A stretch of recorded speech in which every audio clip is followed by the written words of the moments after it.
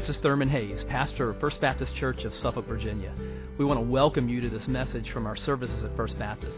We're a congregation that is seeking to touch lives through the life-changing power of the gospel. I pray that you'll encounter Christ in His power and love even now as you listen.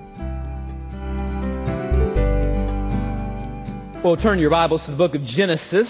Book of Genesis, if you're using one of the Pew Bibles, it's page 5, first part of your Bible. And last week, we began a brand new series called Anticipation, the study of Genesis. And in these weeks in November and December, as we move toward Christmas, this is a time of anticipation in our culture. We're looking forward to Christmas. We're anticipating that. And of course, as Christians, what we celebrate at Christmas is the coming of our Savior, coming of Christ. And so what we're doing in this series is we're looking at how the coming of Jesus, which is what we celebrate at Christmas, was anticipated through the lives of 6 individuals in the book of Genesis. We looked at Adam last week, and this week we're going to talk about Noah, anticipating Christ through Noah's story. To really gain a good grasp of the whole Bible, it's really important to understand the first book of the Bible.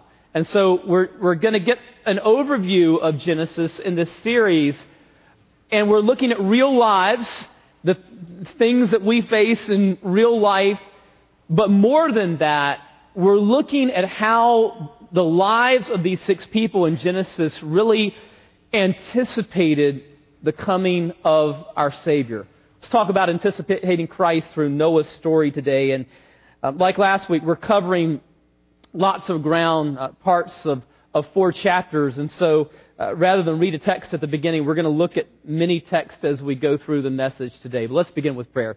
Heavenly Father, we thank you for your presence with us this morning. And we thank you for the fact that our Savior is present from the beginning of the Bible to the end.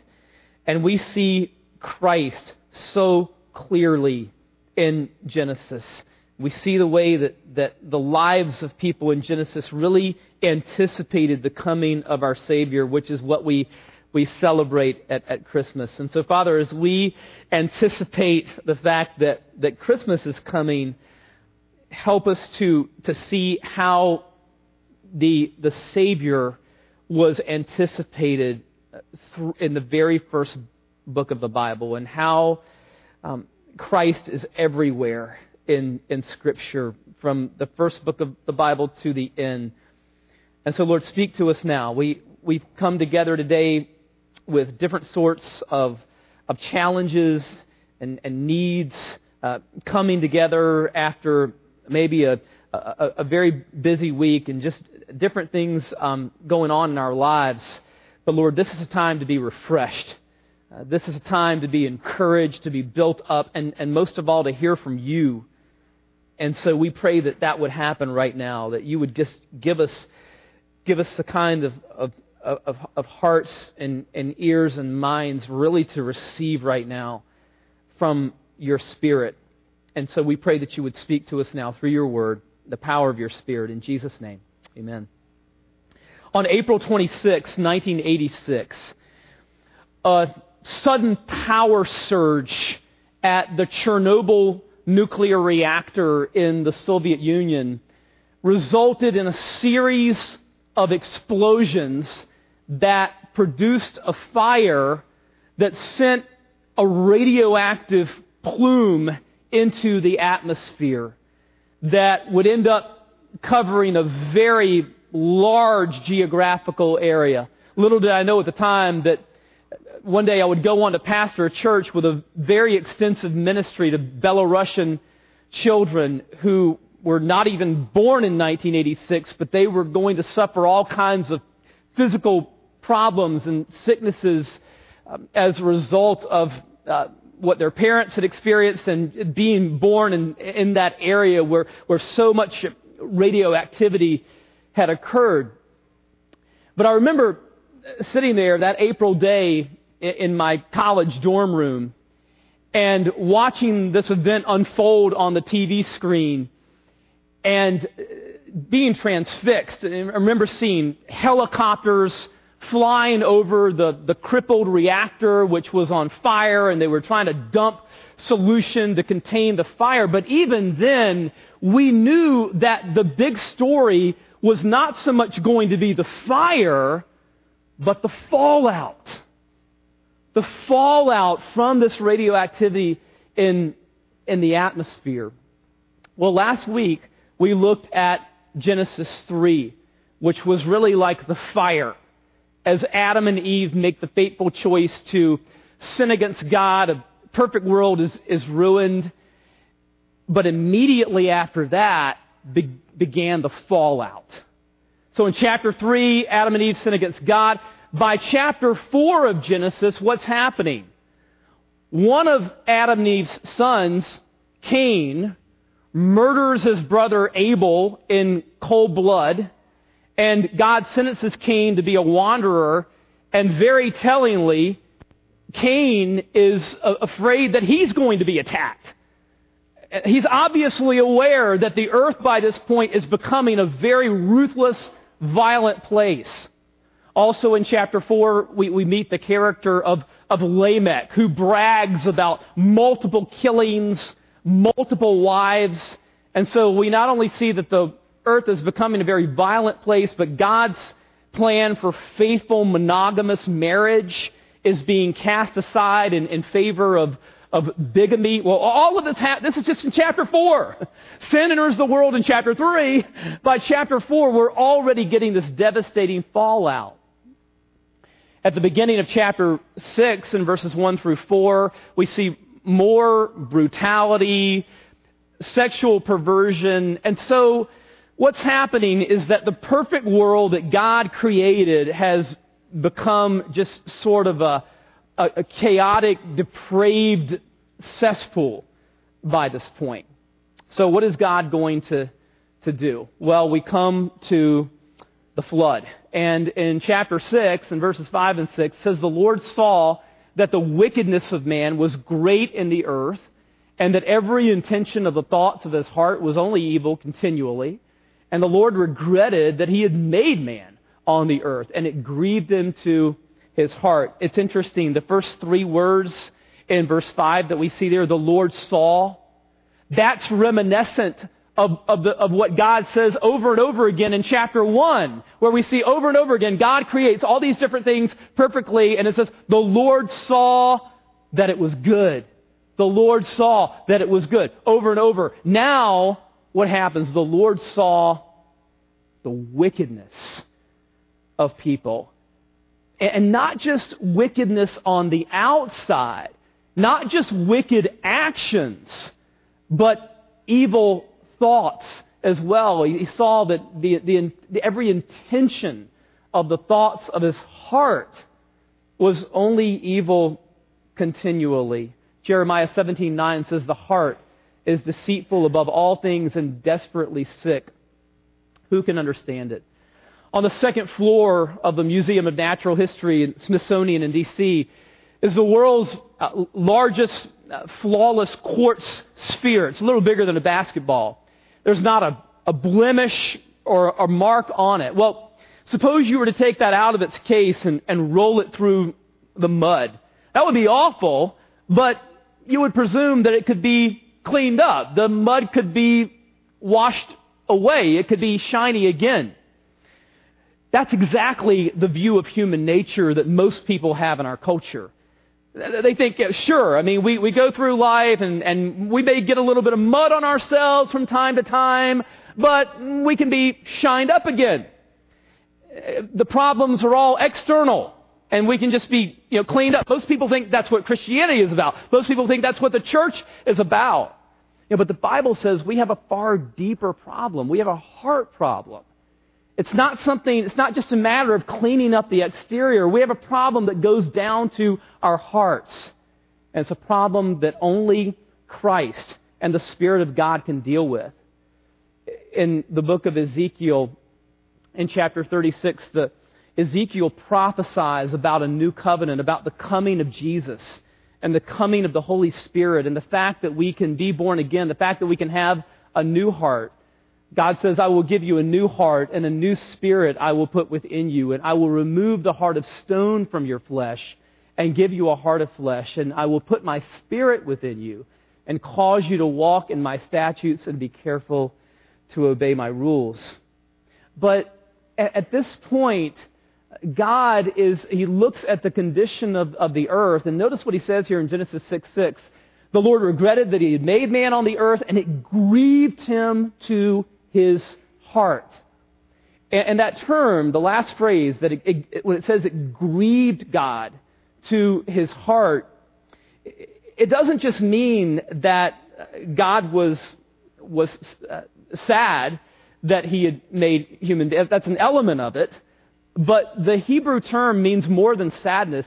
When it says it grieved him to his heart, it means that God had a sense of indignant rage when he looked at the condition of the earth. God was furious. He was angry at the evil that he saw happening in his world. And God is holy. This talk speaks to the holiness of God and the justice of God. That God is not a God who can just sweep evil beneath the rug. And speaking of museums in D.C., I'll never forget the first time that I visited the Holocaust Museum in D.C. And the room that struck me the most was a room where you walk in and you see thousands of shoes. If you've been there, you know what I'm talking about. It's unforgettable. You walk into this room and there are just piles, just thousands and thousands of shoes. The whole room smells like old leather. And they're shoes that were taken from people that were about to be gassed by the Nazis. And I remember walking into this room for the first time and seeing the sight and smelling the smell and thinking to myself, what if there were no God of justice? What if there were no God who punished evil? Then everything that I'm seeing would be meaningless, totally meaningless. Were there not a righteous God of justice who punishes evil? But there most certainly is a God, a just God who punishes evil. And God looks at the evil of the world and He's going to do this. We see in verse 7, the Lord said, I will blot out man whom I have created from the face of the land, man and animals and creeping things and birds of the heavens, for I am sorry that I have made them. God is just going to wipe the whole thing out, but, verse 8, but Noah found favor in the eyes of the Lord. If you ever wondered how much of a difference one person can make, think about Noah. Maybe you work in a place where you're the only Christian in your work environment, and you wonder, how much of a difference can I really make? Well, here's an example of someone who made a difference for the whole world. One person. What was different about Noah? We see it in verse 9. Noah was a righteous man, blameless in his generation, but what was the key to his life? Noah walked with God. Noah walked with God. It was God that made the difference in Noah's life. To walk with God means supernatural, intimate fellowship with God. And that was the difference in Noah's life. And when we get away from a close relationship with God, we're capable of some pretty rotten things. We don't have time to get into it today, but at one point later on in his life, Noah gets away from a walk with God, and all it takes is one day of being out of fellowship with God for Noah to do something just really kind of awful with a lot of terrible consequences. We see that in David's life as well. David was called a man after God's own heart, but he gets out of a close walk with God one day and commits a really terrible sin. And so this should be a lesson to us all in humility, that we should never think that I'm beyond certain sins or whatever. I'm beyond that. That could never happen to me. Oh, yes, it could. All we have to do is just get away from a walk with God, and we're capable of some really terrible things. And so it's really something that we want to keep our walk with God close each and every day. That was the key to Noah's life, but even he got away from that at one point with some bad results. But what happens next? We see these instructions that God gives to Noah. If you look in your Bibles at chapter 6, let's pick it up in verse 13. And God said to Noah, I have determined to make an end of all flesh, for the earth is filled with violence through them. Behold, I will destroy them with the earth. Make yourself an ark of gopher wood. Make rooms in the ark and cover it inside and out with pitch. This is how you were to make it. The length of the ark, 300 cubits, its breadth, 50 cubits, and its height, 30 cubits. Make a roof for the ark and finish it to a cubit above, and set the door of the ark in its side. Make it with lower, second, and third decks. For behold, I will bring a flood of waters upon the earth to destroy all flesh, in which is the breath of life under heaven. Everything that is on the earth shall die, but I will establish my covenant with you.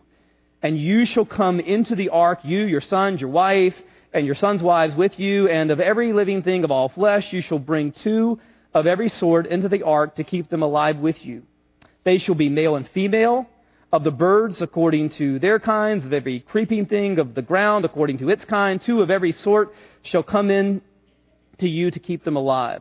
Also take with you every sort of food that is eaten, and store it up. It shall serve as food for you and for them. Noah did this. He did all that God commanded him. And that last verse brings us to the second thing that we see here, which is faith. And we see that in verse 22. It says, Noah did this. He did all that God commanded him. Now, the language here is very simple and straightforward, but think about the faith that went into this. Think about the faith that it took to take the time that it took to build the ark, the time that was involved, the expense that was involved. Think of the ridicule that Noah, no doubt, suffered at the hands of his unbelieving neighbors as he constructed this huge craft. Hebrews 11 defines faith for us. It says, faith is the assurance of things hoped for, the conviction of things not seen. In the ESV Study Bible note on Hebrews 11:1, by the way, I really commend the ESV Study Bible to you. If you don't yet have one, it'd be a great gift for Christmas. But the notes are so comprehensive in it. But this is just great in defining faith. It says, by defining faith as assurance and conviction, the author of Hebrews indicates that biblical faith is not a vague hope grounded in imaginary wishful thinking. Instead, faith is a settled confidence that something in the future, something that is not yet seen, but has been promised by God, will actually come to pass because God will bring it about. That's just a spot-on definition of biblical faith. And we see that in Noah's life. Hebrews 11:7 says, by faith Noah, being warned by God concerning events as yet unseen, in reverent fear, constructed an ark for the saving of his household. Noah constructed the ark. In other words, he acted. Genuine faith results in action. If we really believe, if we really trust in what God has said is going to come to pass, then even if we can't yet see it, we're going to act on it. And Hebrews 11:6 says that without faith, it's impossible to please God. So in what areas of your life are you acting on something that you can't yet see because you believe that God is going to provide, that God is going to bring it to pass? You know, there are all kinds of ways in which we can put faith into action. And we do that as we give, trusting that God is going to meet our needs. We do that as we share Christ with other people. If you're in a conversation this week with a friend and you have the opportunity to transition that conversation to spiritual things, are you going to trust that God, take a step of faith and trust that God is going to give you the words that you need to share? I mean, this gets very practical day by day. It's a matter of acting on what we say we believe. How much of the Bible do we really believe? The parts that we do. And so faith is something that we act on. So Noah does that, and we see that here. We act in faith as a church as well, not only as individual believers, but faithful churches move forward into areas that we can't yet see. That's why it's so important as a church family to have big goals, visions, dreams that we're moving toward. We can't yet see them. They haven't yet come to pass, but we believe that God is going to do it. And in order for it to happen, it requires the intervention of God, and it requires God's people to move forward in faith. And so churches, faithful churches, do this as well. Churches need to exercise faith to please the Lord. So we see flood, faith, and then fulfillment. Fulfillment. Look at chapter 7 and verse 16. And those that entered the ark, male and female of all flesh, went in as God had commanded him, and the Lord shut him in. I love that last phrase. The Lord shut him in. Everything has gathered into the ark at this point, but Noah doesn't shut himself in. God shuts him in. This is God's grace and power and protection, just as we experience in our own lives. God did it. The Lord shut him in. Well, after 40 days and 40 nights of rain and the flooding of the earth dries, and it's time to come out of the ark. And notice the first thing that Noah does when he comes out. He worships. It says in chapter 8 and verses 20 and 21, then Noah built an altar to the Lord and took some of every clean animal and some of every clean bird and offered burnt offerings on the altar. And when the Lord smelled the pleasing aroma, the Lord said in his heart, I will never again curse the ground because of man, for the intention of man's heart is evil from his youth, neither will I ever again strike down every living creature as I have done. Now it's interesting, in Hebrew, the word pleasing there, it says when the Lord smelled the pleasing aroma, the Hebrew word carries the idea of soothing. Soothing. It says when the Lord smelled the soothing aroma. There was something about the aroma of those sacrifices that Noah made, those burnt offerings, that was soothing to God. Well, soothing from what? What was God soothed from? Soothed from his wrath, his anger, his rage at sin. And by the way, God is not naive about the fact that even after the flood, there's still going to be lots of evil as we see here. He knows it's going to be that way, but there's something about these sacrifices that is soothing to him, and it satisfies his wrath. It somehow pacifies his righteous, indignant rage against sin.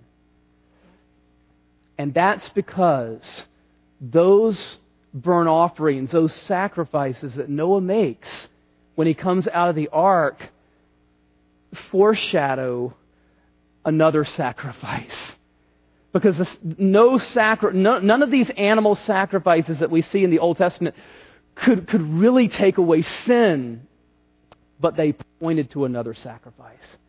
They pointed to the sacrifice of Jesus that was ultimately going to satisfy God's righteous wrath against sin, as Paul points out in Romans 3. For all have sinned and fall short of the glory of God, and are justified by His grace as a gift through the redemption that is in Christ Jesus, whom God put forward as a propitiation by His blood to be received by faith. Now that word propitiation that we see in verse 25 it's not a common word in our culture today, but it's really, really important that we understand what the Bible is talking about here. When it says that Christ was put forward as a propitiation by His blood, listen, a propitiation is this. A propitiation is a sacrifice that turns away God's wrath. A sacrifice that turns away God's wrath. That's the meaning when it says that God smelled the soothing aroma of these sacrifices, that somehow His righteous wrath against sin was pacified, satisfied, so that it was turned away from people. Why? Because God knew that eventually the perfect sacrifice was going to come. God knew that He Himself was going to become a human being. This is what we remember at Christmas, what we celebrate. That God knew that He was going to become a human being, and that He was going to take sin upon Himself. The Bible says that on the cross, He who knew no sin became sin for us. Jesus took all of the evil upon Himself. And so that God's righteous wrath against sin was satisfied. That's what propitiation is all about. And this brings us to the story of the rainbow. Let's look at what it says in Genesis 9. They're out of the ark now, and God says, I will establish my covenant with you, that never again shall all flesh be cut off by the waters of the flood, and never again shall there be a flood to destroy the earth. And God said, this is the sign of the covenant that I make between me and you and every living creature that is with you for all future generations. I have set my bow in the cloud, and it shall be a sign of the covenant between me and the earth. When I bring clouds over the earth, and the bow is seen in the clouds, I will remember my covenant that is between me and you and every living creature of all flesh, and the waters shall never again become a flood to destroy all flesh.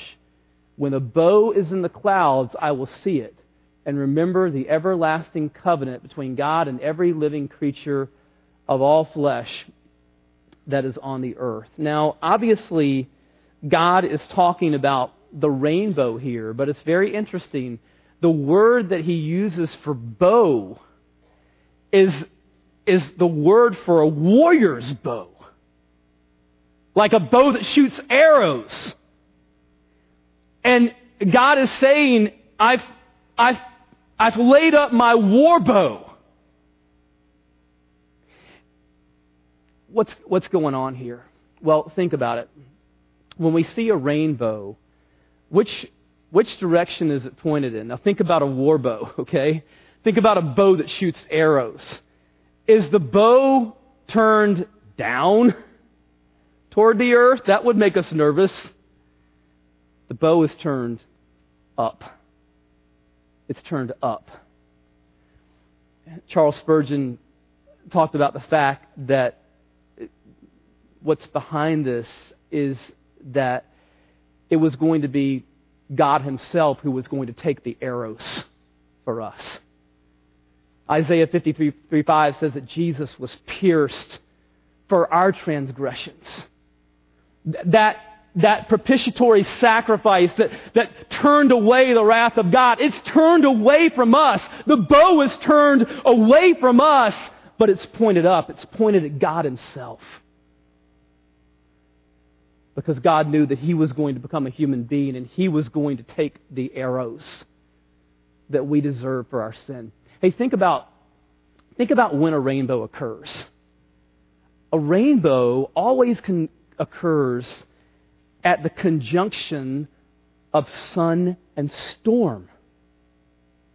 It's always at that moment when the storm has just passed and sunshine is beginning to stream through. It's always at that moment of conjunction between sun and storm.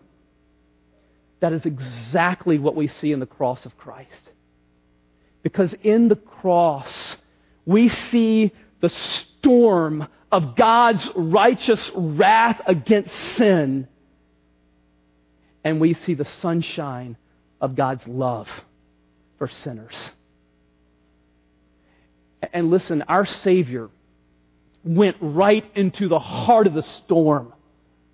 God became man and went right into the heart of the storm of God's wrath against sin, became sin for us, absorbed the wrath so that it could be turned away from those who believe, so that there could be sunshine for us.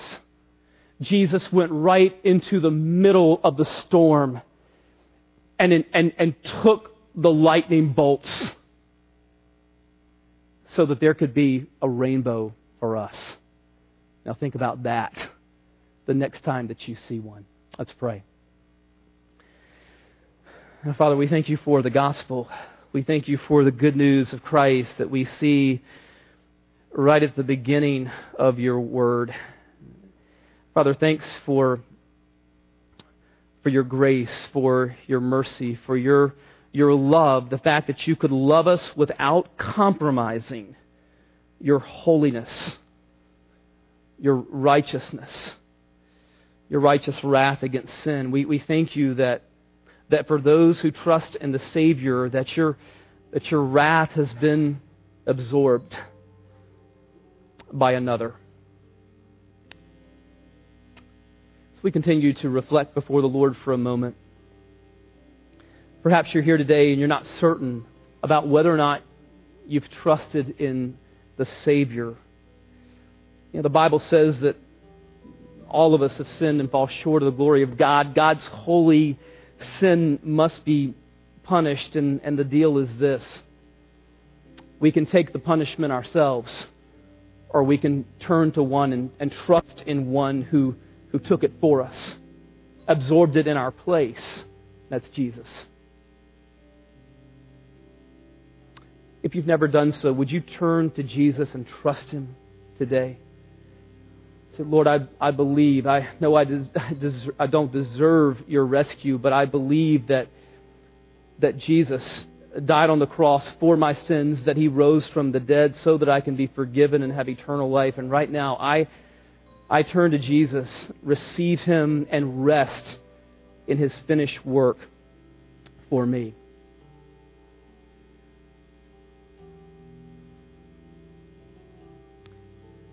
Jesus tells us that when we trust in Him, we're to acknowledge Him publicly. In just a moment, we're going to have a song of invitation.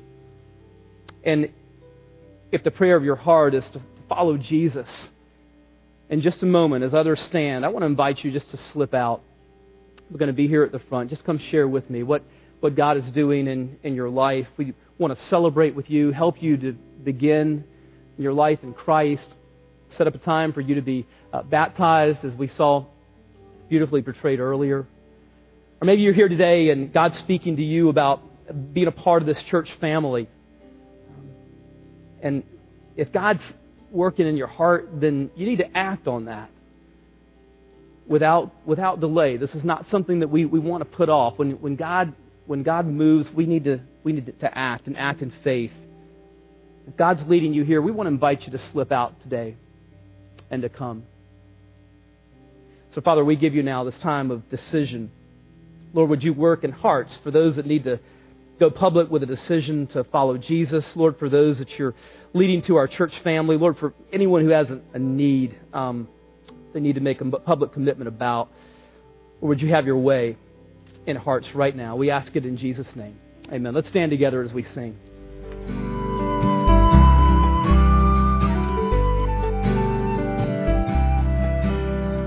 I hope you've been blessed by this message. Christ is the answer for every need, now and for all eternity. As someone once said, Jesus plus nothing equals everything, and everything minus Jesus equals nothing. Have you trusted in Jesus as your Savior? If not, why not now? His arms are open wide to receive you. It may help to pray a prayer like this. Father, I know that you are holy and that I have sinned and fallen short of your glory. I know that you are a righteous God who must punish sin. but I believe that your Son Jesus took my punishment for me, died in my place, and rose from the dead so that I could have eternal life. Right now, I turn to Jesus and trust in His finished work for me. In His name I pray. Amen. You know, the Bible says this in John 1:12. To all who did receive Him, who believed in His name, He gave the right to become children of God. And that means that if you've received Christ, God has adopted you as His beloved child, His very own son or daughter. Just imagine it. Almighty God, the Lord of this universe, the one who possesses all authority in heaven and earth, is now your loving Father, and you are His child. You say, I love Him. How can I honor God with the rest of my life? Well, when you love someone, you want to spend time with them. We get to know God through His Word, through prayer, and through His people.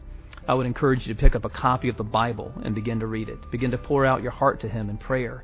And find a church family where the Bible is preached, where Christ is exalted, and where His love is flowing. If you're local, I want to invite you to the church I pastor, First Baptist Church of Suffolk, Virginia. I'd love to meet you and help you in your Christian journey. I would love to connect you to some other people who love the Lord and who would love you too. Come to one of our services. We worship at 8:30 and 11 on Sunday mornings. Be sure to speak to me before or after the service. Maybe you live outside our area. I'd love for you to write me. My email is pastor@fbcsuffolk.org. Tell me what God is doing in your life. If you have spiritual questions I could help you with, please let me know. We're on this journey together.